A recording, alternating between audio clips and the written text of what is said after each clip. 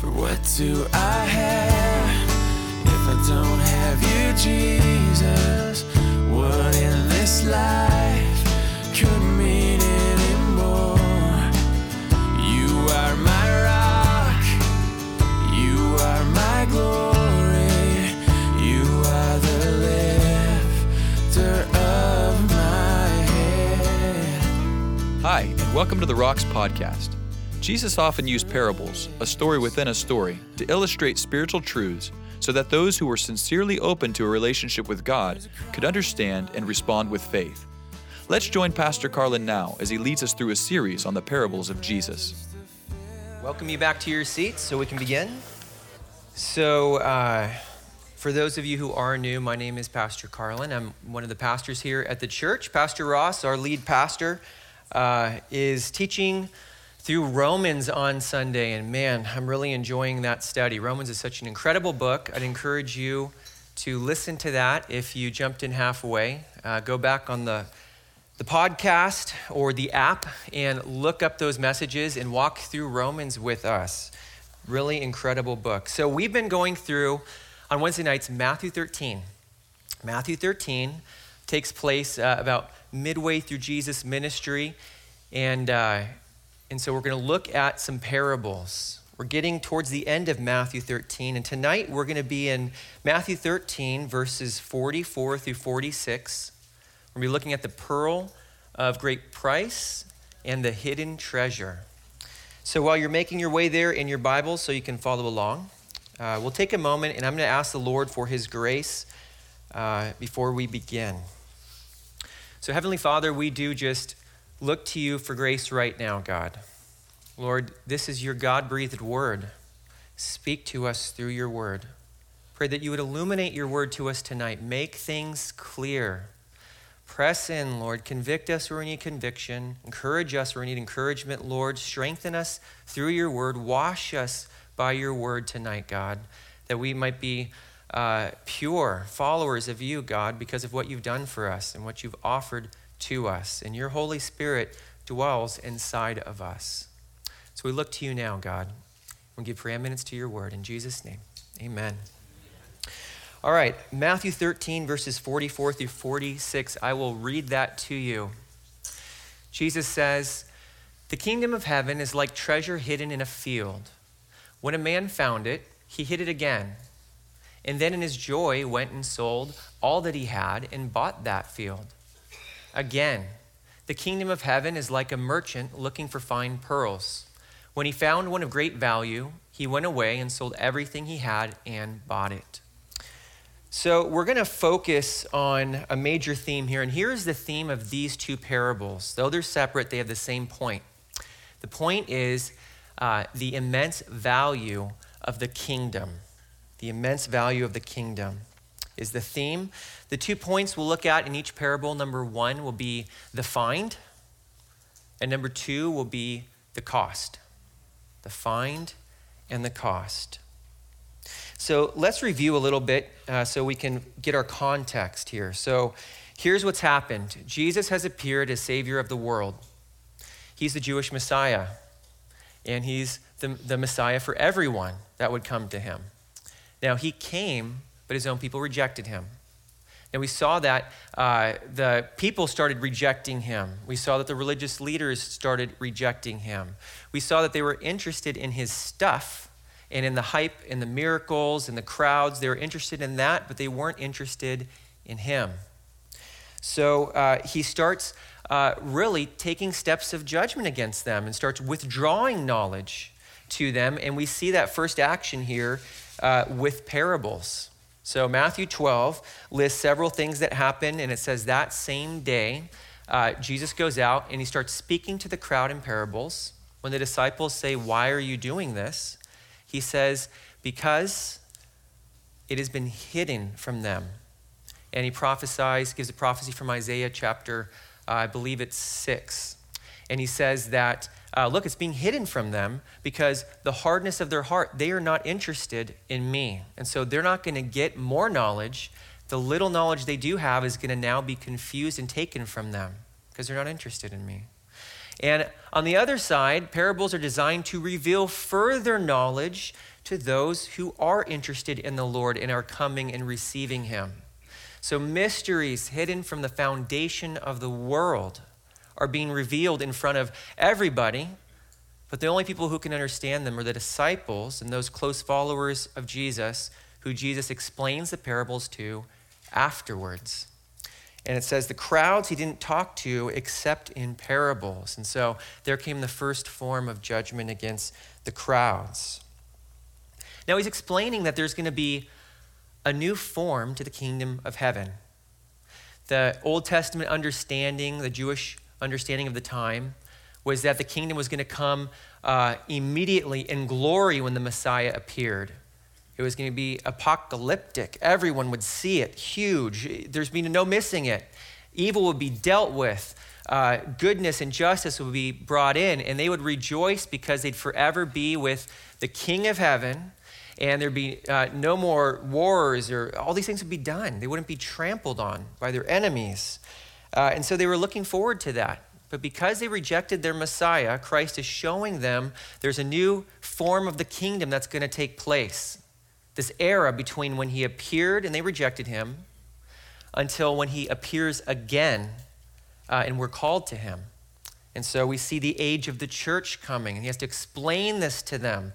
There's this new form of the kingdom that it's come now spiritually, but the physical part of the kingdom will come later when he brings in the kingdom, when he appears. And so we looked at some parables. The first parable was a parable of the sower. And we see from that there's different heart responses to the message of the kingdom. Jesus explained that one to his disciples and to us. You can find the explanation there in the scripture in Matthew 13. Next, he gave the parable of the tares. And he explained that believers and unbelievers would be living together here on the earth until the new kingdom came. But temporarily, there was still going to be evil in the world. And this was foreign to the idea of the Jews with the concept of the kingdom. He explained that one as well to the disciples. Now, the parable of the mustard seed and the leaven we discussed last time. And this is the first parable he didn't explain to us in Scripture. We don't have that recorded. We do know that he explained all of these parables to the disciples. So we can go off of how he originally presented the explanations for the first two. We can see the one main point. We discussed that last week, and that was the small beginnings of the kingdom and then the immense growth of the kingdom.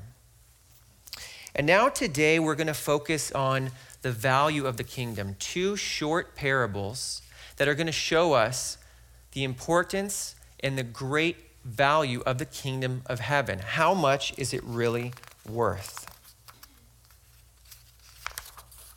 So let's read verse 44 together, and we'll look at point 1, the find.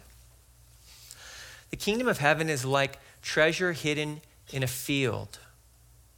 Now, it's important that you realize it's not saying that the kingdom of heaven is like treasure, but it's that whole situation. The kingdom of heaven is like treasure hidden in a field. Again, this concept would be foreign to the minds of the Jews back then, because this idea that the kingdom of heaven is hidden at all is shocking to them. How can you hide the kingdom of heaven? Something so great and magnificent. How can it be hidden somewhere? And here this guy is in a field and he's going to stumble upon it.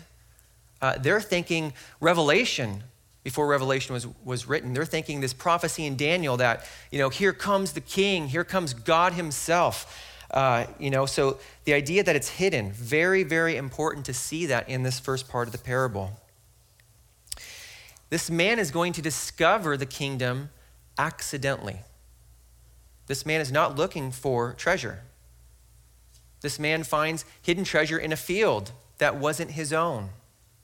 And very uncommon, if we talk about Jewish history, it's very uncommon for people to be digging around on other people's property back then. It's serious. It's not like today where there's these idea of public land and all of that. People's property was people's property, and so you weren't allowed to go around and dig for treasure on their property. So this man more than likely is not some treasure hunter. He's a laborer or a worker He might also be someone who's leasing the land. That happened back then. So maybe he's just working the land or he's digging something for a different purpose, and he stumbles upon this treasure. Now, this actually happened. So Jesus isn't pulling some random mythical example. He's pulling something that actually would occur back then. And so in Jewish and Israel history, they were constantly invaded. If you look at the period of time between the Old Testament and New Testament, the Maccabean period, you see that there's these wars, one after another. And Israel's like right in the middle, and they get trampled on from down below because the lower countries go to attack the top countries, and they just cross right through Israel, and every time they pass through, they just destroy it. And so they didn't have banks back then in the measure that we think of them. They didn't have safety deposit boxes. There was no FDIC. And so what did they do when they had treasure? Where did they put it? They would bury it and hide it. Now, we actually have records of this from Josephus, who was a Jewish historian of the time. And he talked about how when in AD 70, when the Romans surrounded Jerusalem, he talked about people burying treasures in the field or in the ground. And that was one of the ideas is, hey, let's bury it. They're going to come in and destroy the city, and they might stay, they might not, who knows, but we can come back later and dig up our treasure. And if they find us this way, they're not going to find anything on us that's of value, and maybe they won't kill us. And so the idea was this thing was buried. It was hidden in the field. This actually happened. This was a way of saving your treasure. Now,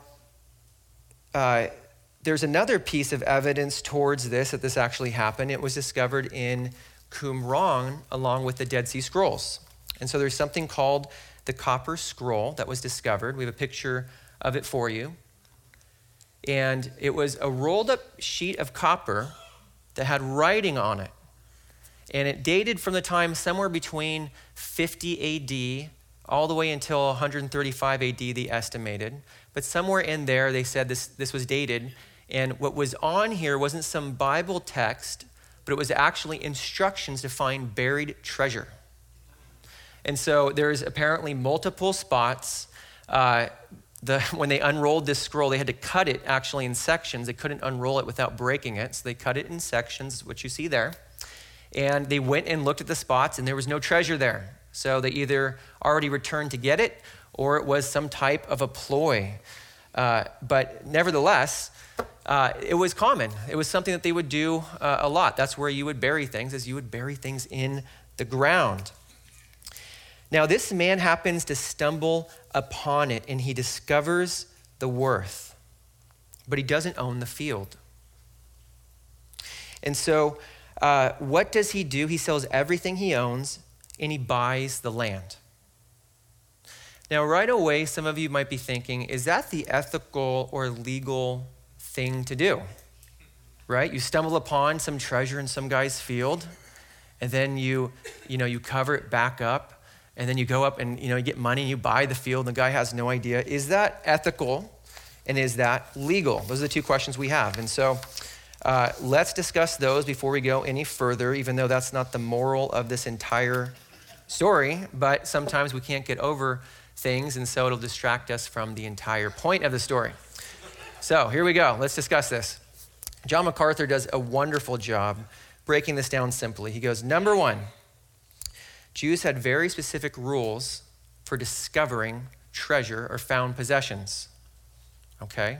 So what he did was not against Jewish law. Now, there's some points in the Mishnah or Talmud, the oral tradition that was written down of that time.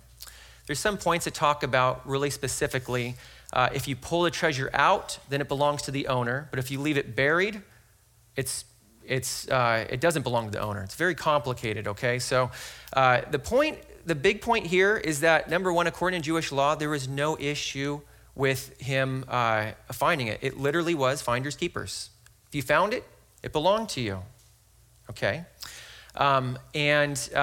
Obviously it did, because Jesus uses this example, and there's no confusion from the disciples saying, well, wasn't that wrong, Lord? Wasn't that this? Everybody knew, oh yeah, no, that's common practice. If you find it, it is yours. So legally, According to Jewish law, there is no issue there. Now, let's talk about ethically. Okay, just because something's legal doesn't mean it's right, right? Okay. Did he do the ethical thing? Well, if he was unethical, here's the argument. He would have taken the treasure. Instead, he goes and sells everything he has and buys the field so he has the possession of the treasure when he pulls it out. Or he could have, again, as a commentator points out, he could have even taken part of the treasure and used it to buy the field and kind of been half right, half wrong, right? In there, right? He could have done all this. He did the ethical and legal thing according to the eyes of the law and according to everything that was there. And the other point was he was not defrauding the landowner because it wasn't the landowner's money that was hidden. If it was, the landowner would have dug it up before he sold the property. So it was hidden there before him, or even before the next person. One commentator mentions that that land would have been plowed, obviously, for a while, if we're getting technical here. And so this is probably something hidden maybe by the Amorites. I mean, years before the land even belonged to anyone. And so what this man does is he discovers it. He follows Jewish law. He does the right thing by going and selling everything he owns so he can acquire the property and claim the treasure. And so, so no moral, ethical, or legal problem there. But let's look at what he does. That's the find. He finds his treasure. And let's look at what it costs him. It says, when he finds this, there's great joy. Now, I know that if anyone here were to, say, win the lottery, okay, you can imagine, I don't know, one, while you're playing the lottery, it's not a wise thing to do. You'll lose a lot of money. But let's say you were to win the lottery. You can imagine just the instant joy of, what are the odds of this, right? Well, in this day and age, people weren't finding a lot of buried treasure. We don't have hardly any records of this. It's not like everybody was finding buried treasure on their property and there was a treasure rush, like a gold rush, and people were digging up everywhere. It just was kind of random and rare. This is a once in a lifetime type of a thing, type of event. And so he finds this, he realizes the worth, and he decides to go and pay a great price, all that he has. Now, all he was buying was a piece of property, and so he probably wasn't the richest person in the world, probably was quite poor, actually. But everything he owned, he gave up to take possession of this property, and he knew that whatever price the property was, it was going to be a deal because there's buried treasure on it. And he'd already seen it, and it was going to be his.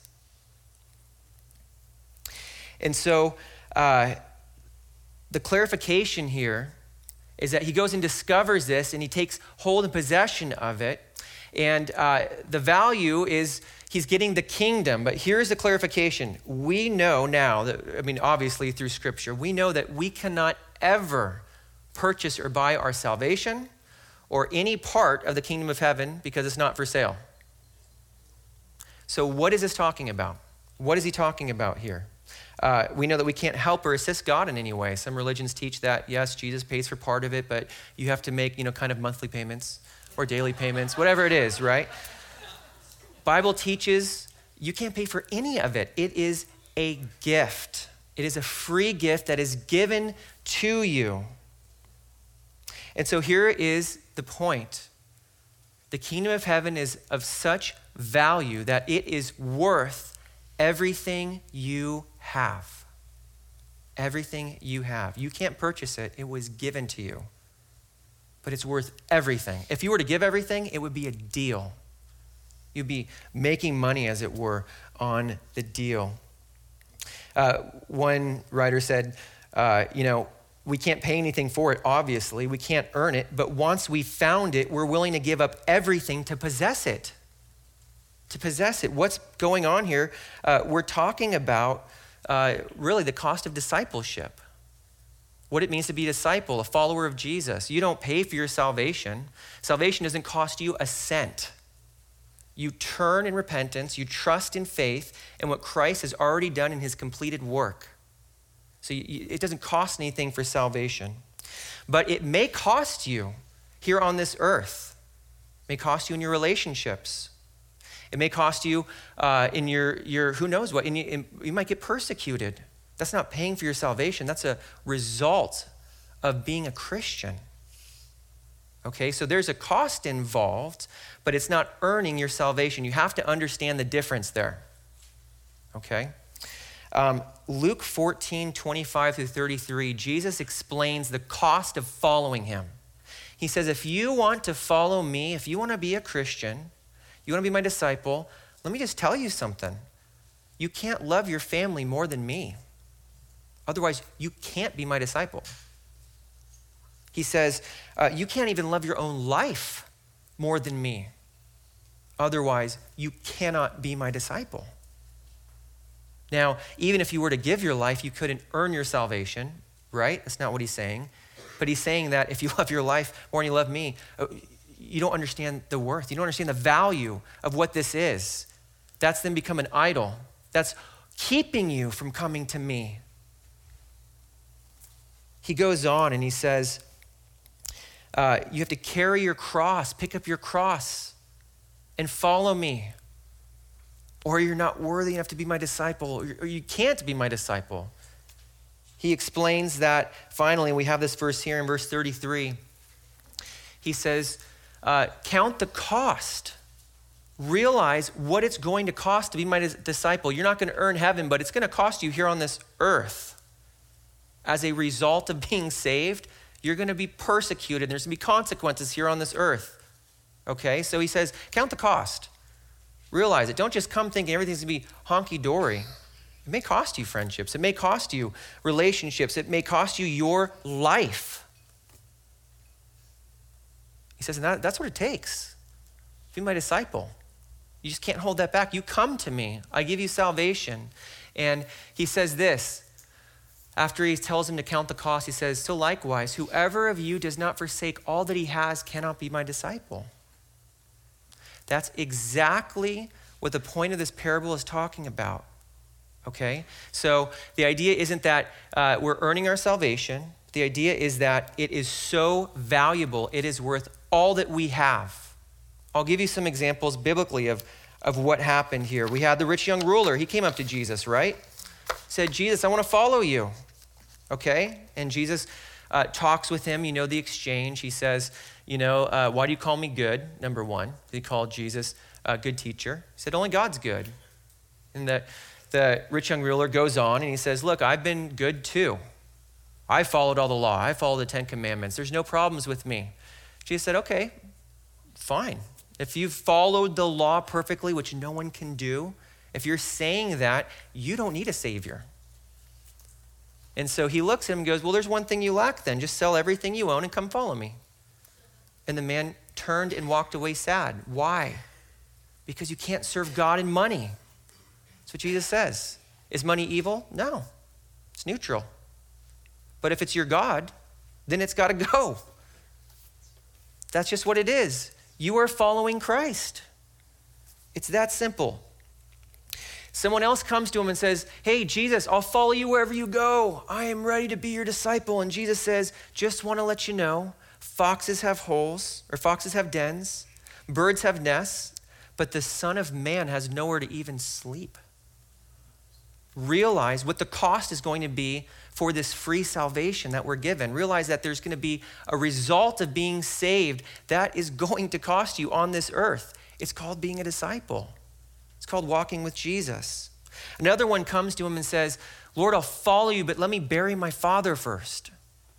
And it wasn't that there was a funeral that just took place. It was that he was saying, let my, dad, he's older, let him pass, let me handle the estate, let me deal with this, then I'll follow you. He says, nope, follow me. Leave now and come to me now. You know the story, Luke 14:18 records the man who bought a field and gives that example. I just bought a piece of land or I would follow you. The person that's in verse 19 that says, I just bought 5 yoke of oxen and I want to test them out. Today it'd be like, I just bought a new car or a new tractor. I got to drive that thing. He's saying, you can't be my disciple then. And then verse 20, someone says, I just got married. Follow him. No excuse. Follow him. The main point of this is that it may cost you everything you have to follow Christ. Someone may look at your life and go, wow, you've given a lot. And you can say, I did not pay for my salvation. This is not a result of earning it. This is a result of having been given it. This is what a saved person looks like. The question is asked, well, if you have to maybe leave your family, if you have to maybe end a relationship that's not right and holding you back from the Lord, if you have to leave a job, if you have to leave a career, if you have to leave your dreams, whatever you have to leave, this parable is showing you it's worth it. It's worth it. The kingdom of heaven is worth it. Do you realize the value? So you sell everything you have, you buy this piece of land, and you get immense treasure? Of course it's worth it. Do you realize that? We've been given this gift. And we have this idea sometimes that we can hold on to this gift and we can continue doing whatever we want to do. And we can put this gift in our pocket. And we call that being a follower of Christ. I'm a Christian. I follow Christ. He leads and guides my life. I have sold out for him. Okay, so then we get confronted with a Bible passage. In the relationship we're in, the fiance we're with, we realize that's not a godly relationship. I've got to call it off. You can't have both. Is that so you can earn your salvation? No. You're a follower of Christ. Is it worth that to you?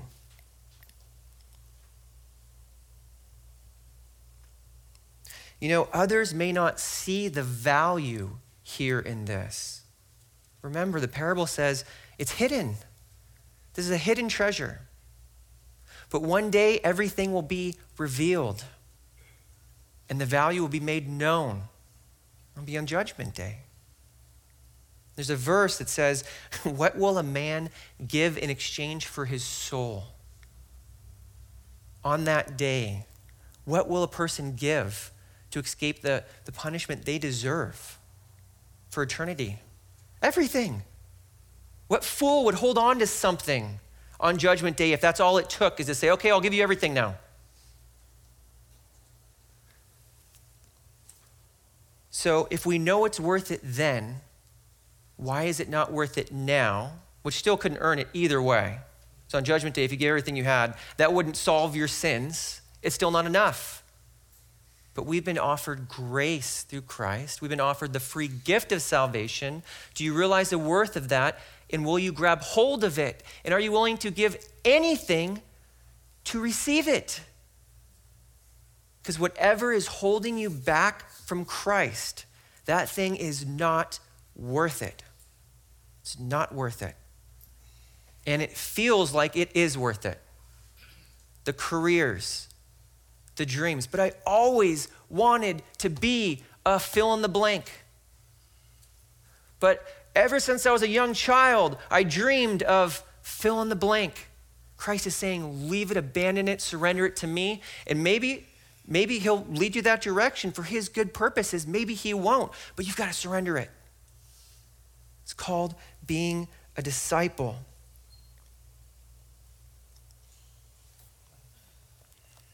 Now, the other thing that's interesting in here is that this man wasn't looking for treasure.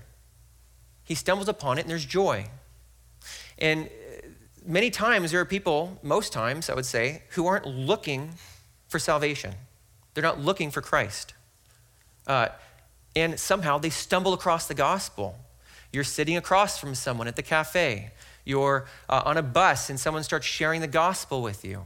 You're at a street corner and someone gives you a gospel tract. You just open it up, you read it. You're confronted with the truth. You see the value, eternal life staring you right in the face. Maybe you weren't planning on it, but the Bible says today is a day of salvation. And so now that you know, there's a choice to make. And this man made his choice. He counted the cost, and he said, it's worth everything I own. And I freely give it. And I am making out on the deal. I'm the winner here. The other one's getting whatever he wanted for the land. But I'm getting it. The kingdom of heaven is not only worth it, it also far surpasses it, whatever it is. It's beyond it. It's a deal. This man paid for the field and he got the treasure and the field, right? Okay, so now this is where some commentators have said that there might be alternative things this parable might be pointing out. And so good godly men have suggested, since Jesus didn't explain this for us, that, there's another possibility here. And so I'm going to share that with you. Some have suggested that that the person who's buying the land might be Christ himself, and that we're the pearl of great price, or rather, we're the hidden treasure that he finds, and he leaves heaven, and he comes down to earth to purchase us. Now, what makes sense about that is that Christ did purchase us. We could not pay for ourselves, in that he did leave his glory in heaven. And they point out that maybe it's Israel as another option. Maybe it's God purchasing back Israel. He's called Israel before his treasure. And so that is an option as well. But let me tell you why it seems to point the other direction for those two things. Here's why. The main point is the worth and the value. Okay? So if it's Christ finding us and leaving everything for us, but ending up with the better deal, that seems a little far-fetched. Right? Don't worry, I just died on the cross. I took the sins of the world on me, but it was nothing.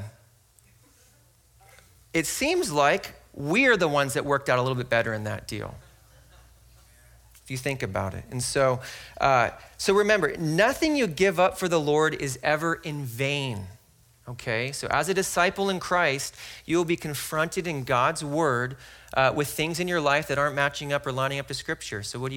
You let them go, all right? If it's a matter of, well, I really want this thing, it's, well, do you want Christ?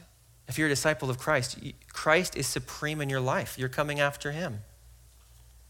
I want to encourage you tonight that if there is something, even right now, that God's laying on your heart, and you're thinking, yeah, but what if I surrender that, and later I'm like a fool because I didn't really have to, or maybe is it going to be worth it? Yes. Nothing you ever surrender to the Lord is ever in vain. Store up your treasure in heaven. That's what the Bible teaches. And anything that is keeping you from receiving his kingdom has to go. It has to go. You've got to choose him. You've got to come to him. And so I think of the response earlier in Matthew, verse 4, where he's walking on the beach, the Sea of Galilee, and he sees James and John, and they're in the boat with their dad, and they're working their job, their livelihood. And he looks at them and he goes, follow me. And the verse says, they leave their dad in the boat and they follow Jesus. Don't let your dad get between you and Jesus. Don't let your job get between you and Jesus. Matthew, who wrote Matthew, in chapter 9, verses 9 through 13, says he was doing his job as a tax collector. Maybe it was the busy time of year. I'm sure they had him then. And so he's sitting there. Jesus walks by and goes, follow me. Matthew gets up. He leaves his job and follows Christ. That's it. It's what he does. That's what the Lord is talking about here. All right, second parable, the pearl of great price. Let's look at that. Verses 45 through 46, I'll read that to you. Again, the kingdom of heaven is like a merchant looking for fine pearls. When he found one of great value, he went away and sold everything he had and bought it. So the same 2 points are going to apply, the find and the cost. So it starts out with saying again. So we're talking about a similar parable to illustrate the same theme, but with maybe a little bit different specific emphasis. So the same theme is the value of the kingdom of heaven. It has immense value, worth more than anything you could offer. You can't purchase it, but this is what it's worth. So of course, when you're challenged with something, you're going to say, oh, the kingdom of heaven's worth it. Absolutely, I'll let that go.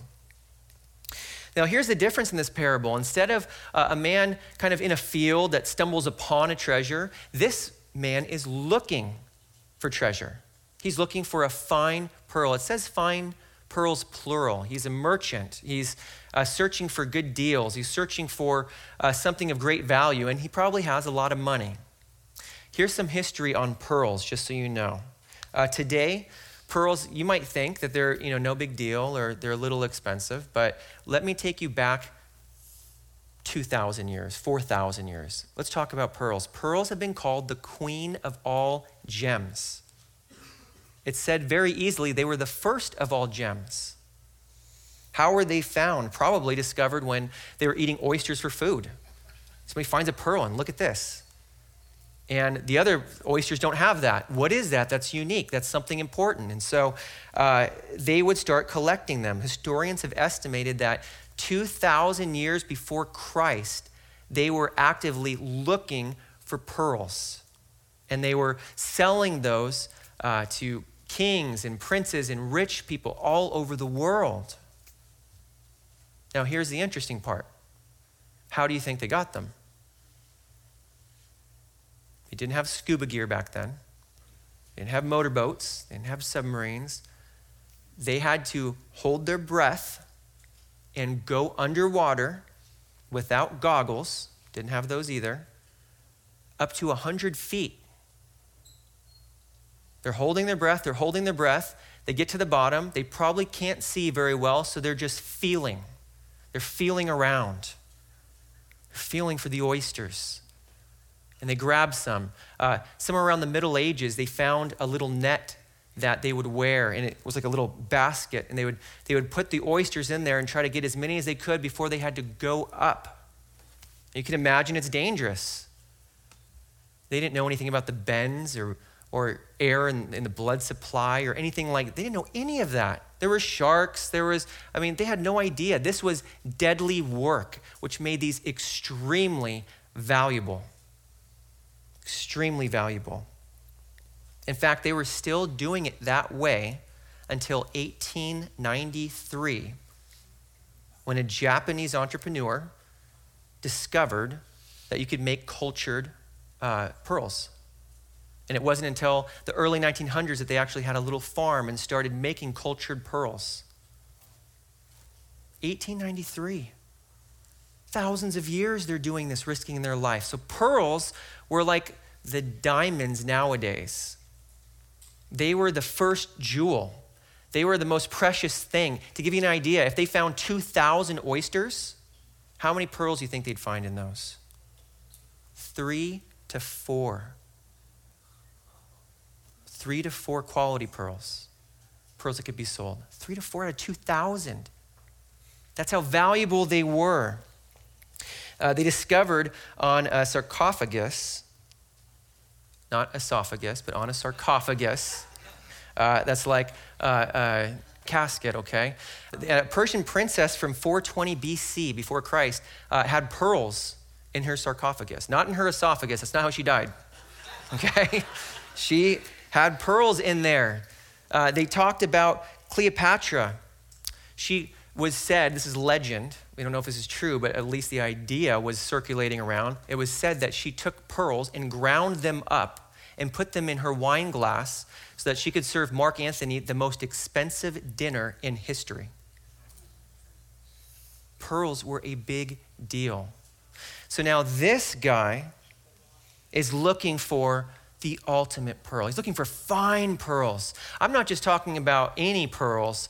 I want, the 1 out of 100, which is what, 1 out of 20,000 or something like that, oysters. I want the good one. So he's going out and he's pursuing. This is different than stumbling upon it. He's searching and looking. And there's some people out there who do kind of search and look for spirituality or maybe religion, spiritual roots. They're kind of looking for, they know something's wrong. They're not necessarily looking for Christ or the gospel, but they're headed kind of in a general direction, knowing that there's a spiritual realm out there. They want to find it out, and they, in their research, stumble across the gospel.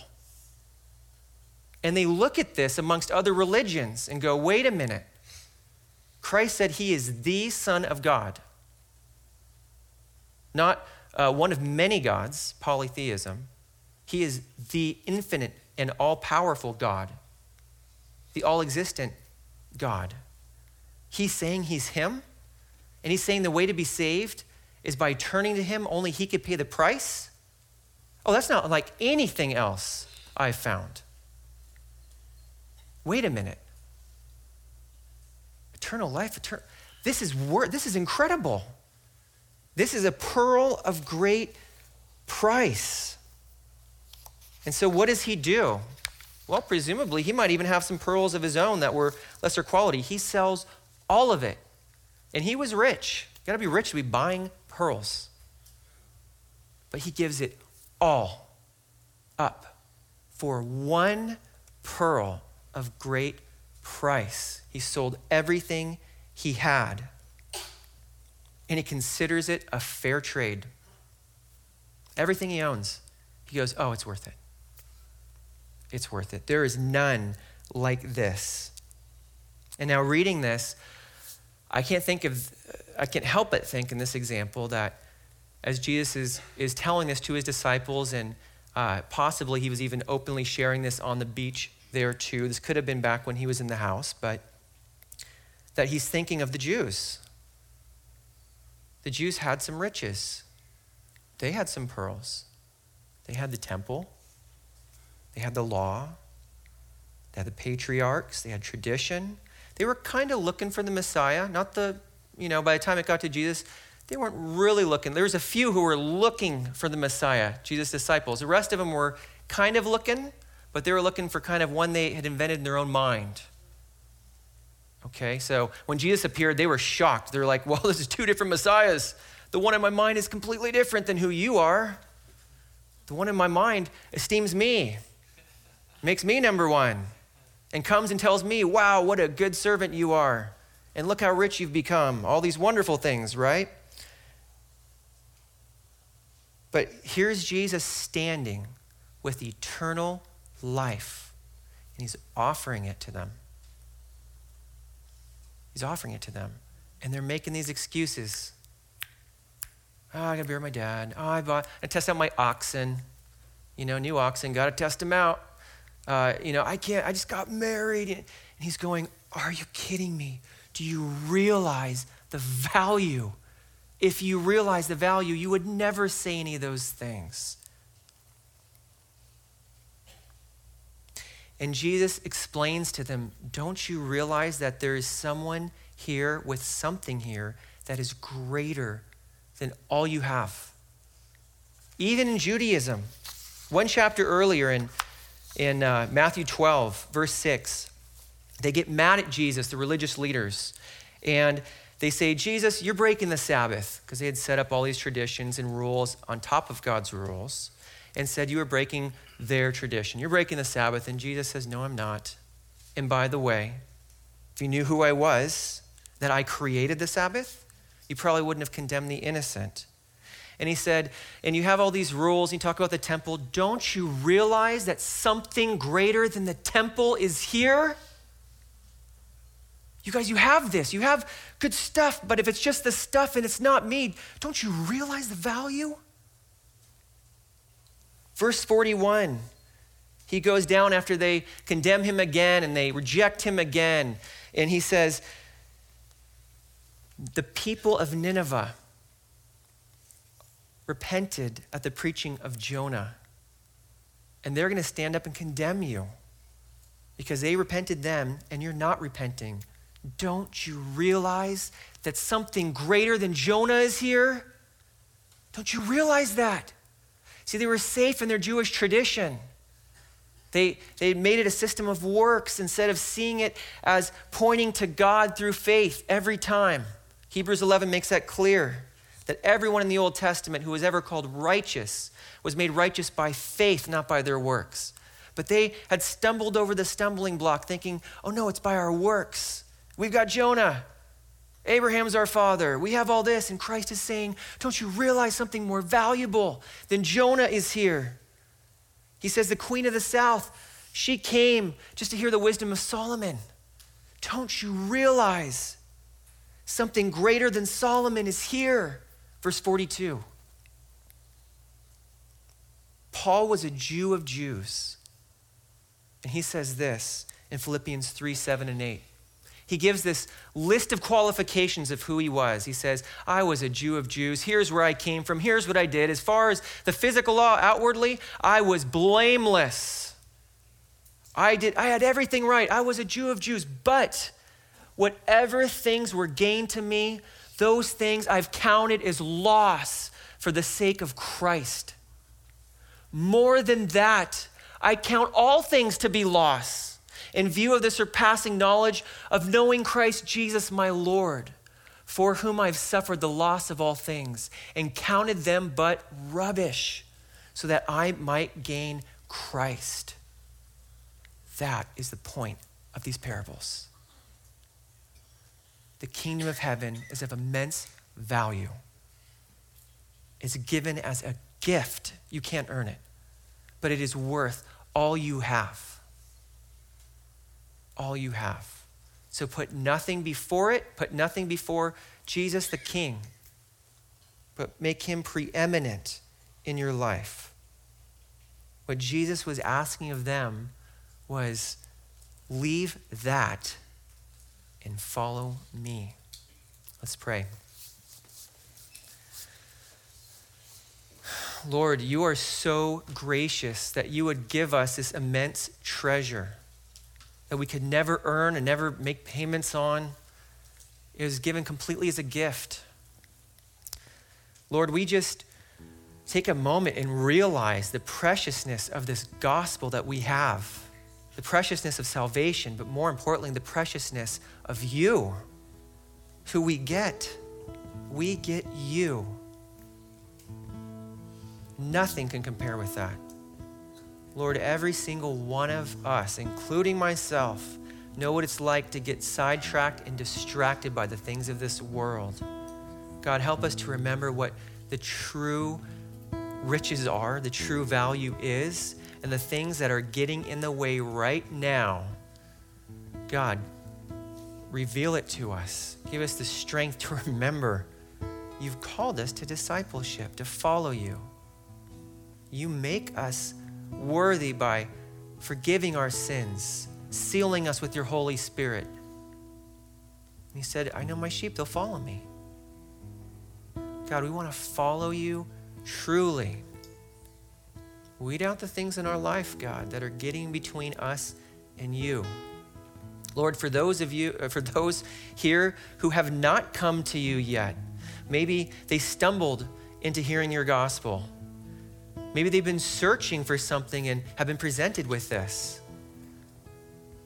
Lord, we pray that nothing would hold them back, that they would see through your word the vast riches that Paul talks about, that nothing else compares to, knowing you, being right with you, being one of yours, being called a child of God.